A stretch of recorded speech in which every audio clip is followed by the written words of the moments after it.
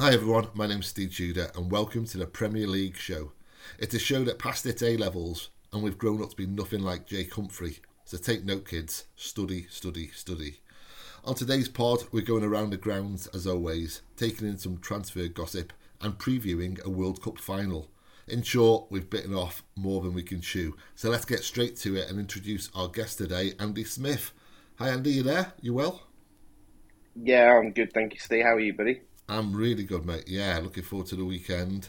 Some big games coming up, which obviously we'll cover, and in a good mood. How's your mood? How's your week been?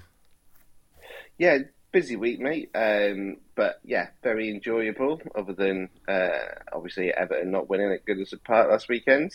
Hmm. But yeah, before we get into the season, I just want to say big congratulations to all the City fans on your historic treble last season. I've not been on since just after the Bayern Munich game, so No, congratulations on what was an incredible achievement for you boys.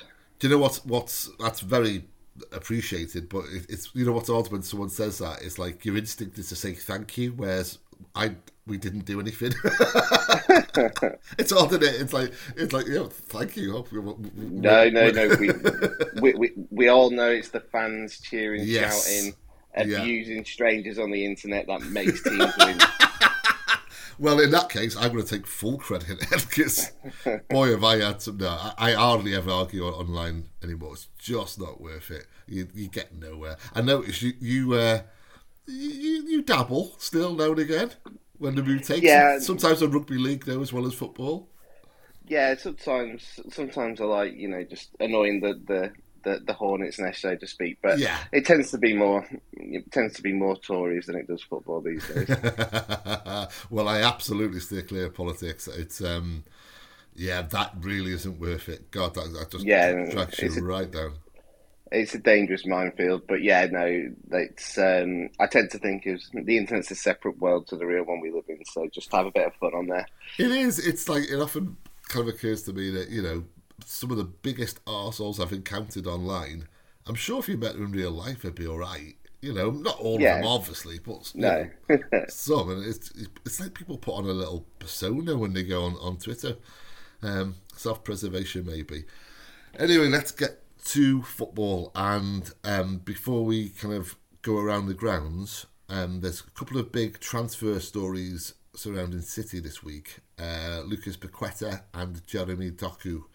Um, it sounds, I'm particularly talking to an Evertonian here with kind of your transfer kind of problems that you're having and you're desperately for a striker. It feels like a bit spoilt to say this, but I think both are really essential purchases. I mean, we've got De Bruyne out for 4 months, Mahrez is gone, and Gundo's gone, so there's a lot of creativity missing now. Would you kind of agree with that at least one of these two need to come in before the window closes? Yeah, I think it's always good, no matter how successful you are, and it's always good to freshen up the squad, bring in extra competition for places. Um, Obviously, you look at what Chelsea are doing. I think they've got a hell of a job on to make it click this season, but you never know. They've got so many options there. I've got to be honest. I don't see the value in Paqueta for what the rooms are to be paying. I thought he did okay at West Ham at times last season, and of Mm. course, coming into Manchester City and working with Guardiola, you would expect him to kick on even further. But I'm just not sure that I see him worth that type of money. But these are only opinions. What will actually matter is what he does on the football pitch. Doku's an interesting one. He's someone who was actually linked with Everton probably 3-4 years ago when we perhaps maybe did have money to spend and higher ambitions than finishing 12th. So he's a player that I've watched quite a bit, and I've not seen him as much in the last couple of years, to be honest. Yeah, And he same. doesn't strike me necessarily as a Man City player. He's very individual in the way that he plays the game. He's a bag of tricks. He's very pacey. He's very direct. But again, Man City don't seem to have done an awful lot wrong with their recruitment. So if they see that there's a player there that they can bring in, and will work well with Guardiola and what Man City are trying to do, then I'm certainly not going to question that. But he's certainly an exciting player to watch. That's for sure. Yeah, as regards to how he likes to take a player on from a standing start, he does remind me a bit of Raheem Sterling in that regard. And I think there will be, I mean, with Sterling, there was a good year, and that was under Pellegrini, not Guardiola, but there was a good year of transition needed to kind of, to adapt to City's style. I would be very surprised if he kind of hit the ground running and became a complete City player from the off. It would require a season, but in that season, then you do get stuff that will eventually be drummed out of him, I guess, the individuality. But from a City perspective, from a fan's perspective, that's going to be a joy to watch because he's really entertaining, isn't he? And his dribbling stats are phenomenal. So a really exciting proposition. As to Paqueta, I completely agree. I think a lot of City fans are of this opinion as well, that, a really good player, but for that price, it's not, I don't know, it's not my money. So we know what they're doing, we know how desperately they need him and what they're prepared to pay. I'll certainly be very, very pleased if we get it over the line. Let's stay with City, because this weekend's kind of 8 p.m. kickoff is one of the biggest games of the weekend. City v Newcastle. City, honestly, Andy, our record against Newcastle at home is unbelievable. We've won 14 straight games against them at home in the league. They haven't scored in the last kind of 7 hours at the Etihad. None of that matters now, though, does it? Not with this current Newcastle setup. Yeah, I think it's fair to say that they are definitely a different animal than that previously have come to Man City in those 14 occasions. So, I mean, being perfectly honest, I still expect Manchester City to win. But Newcastle, as I've said previously to you, Ste, and I think I have done on this pod, as a football club, I can't stand them. But I forgot about that. But you can't deny that what they're doing there in terms of the cohesiveness. Like, you can tell that they're all playing for each other. There's a real camaraderie about them, and there's a real belief in what they're doing when they go out on the pitch. And that togetherness, obviously, with the quality that they've got as well, is taken quite far. So I don't. It's certainly not going to be. I think it will be one of Man City's toughest games out the Etihad this season, absolutely. But I still expect Man City to come out on top. But Newcastle, I thought they were hugely impressive against Aston Villa last weekend. Where do you think they can hurt City? Because it will hurt us. I mean, it's obviously not going to be a one-sided event. And I mean, I'll pick out a player that may not go down well with you, but I think Anthony Gordon. He was player of the tournament, wasn't he, in the Euro under-21s? Impressive again last week. I really hate him. So I think you put all those together, I could see him scoring for some reason.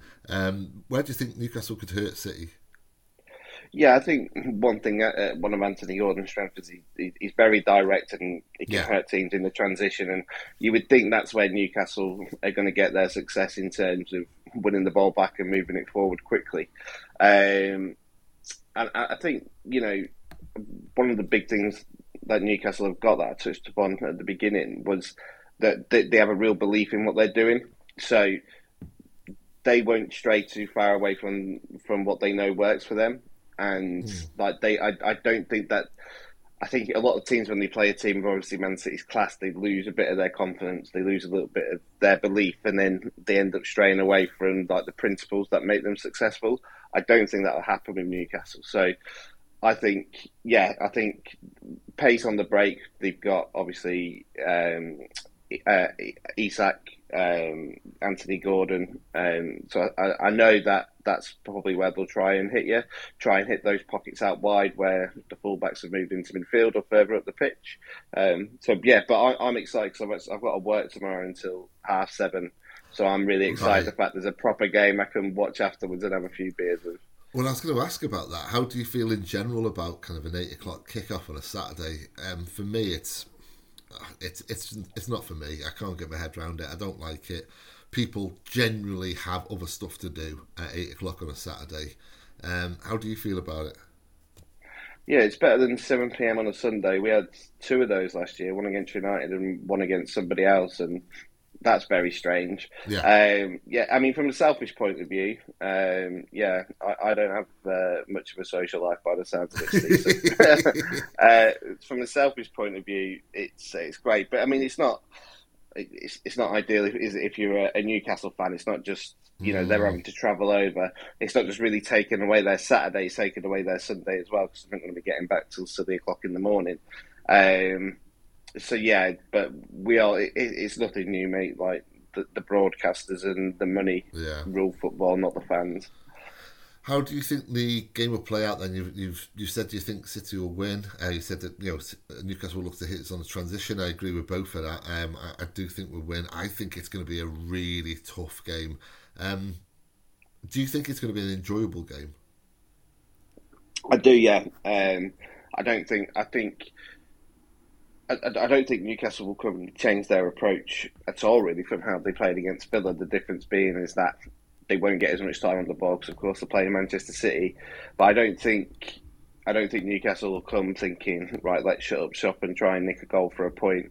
I think they'll come and try and implement their own style on the game. So I think it's going to be really entertaining. Score prediction? 2-1 City. Same 2-1 City. I've got a weird feeling that Newcastle are going to score first. And I've got a weird feeling it's going to be 1-0 half time and City come back to win 2-1. So everyone hold me to that on Twitter. My concern is what I'm seeing right now from City is with De Bruyne out and, as stated earlier, Mara's gone and Gundo gone and Bernardo Silva 50-50 for this. I believe he will feature, but whether he starts or not is a different matter. That's a lot of fluidity and a lot of creativity taken out of one team, no matter how good that team is. And that is just a concern just going forward for the time being. Obviously, we'll find a way. Pep always finds a way. But, I don't think there's going to be kind of free-flowing, kind of beautiful football that we usually see. I think it will be a case of us trying to just get control of a game. And Newcastle subsequently trying to break up that control. Let's turn our attentions to Villa Park then. Tough game for Everton. We've already stated that Villa were demolished at St James's Park last week. How does that change your viewpoint? Because I'm guessing you're the same mindset as me going into this season where you're thinking Villa could do all right this season. They were brilliant last year under Emery. Their stats, their results, everything was really good. They bought well over the summer. Oh crap, we've got them away in the second game of the season. Are you still feeling kind of trepidation? Or from last week are you now thinking, we could do something? Yeah, no, I fully expect Villa to put in a much better performance than they Yeah. did last week against Newcastle. As you said, there's a lot of excited hype around Aston Villa, not just from Villa fans but from neutral fans, in terms of obviously how strongly they finished the season last year, and then obviously as you've touched upon the signings that they've made. But one thing I always thought Emery deserved huge credit for was getting that turnaround with the defence that they had. And I know that they've got Costa back, who got a big injury at the start of last season, and they brought in Pau Torres. But typically, defenders from when you bring in, particularly from the Spanish league, I always think they take a little while to settle. Yeah. And then Tyrone Mings, who again is not outstanding, but he's got a serious injury now. So I think where Villa may struggle if they don't add quality at centre back between now and the end of the transfer window, someone who's been there and done it in the Premier League. I think there's definitely an opportunity to get and defensively. So Everton's problem will be, have they actually got anyone who can get and defensively if Calvert-Lewin's not fit? But yeah, I'm hopeful that we're going to get something from Sunday, and I think a point would probably be a decent return for us. What is the current status of Everton right now? I said on the pod last week that my father-in-law's an Evertonian, a match goer, and he phoned my wife up on a Saturday night, and I could hear what he was saying, and I basically just went in the kitchen and made a brew because it was so depressing.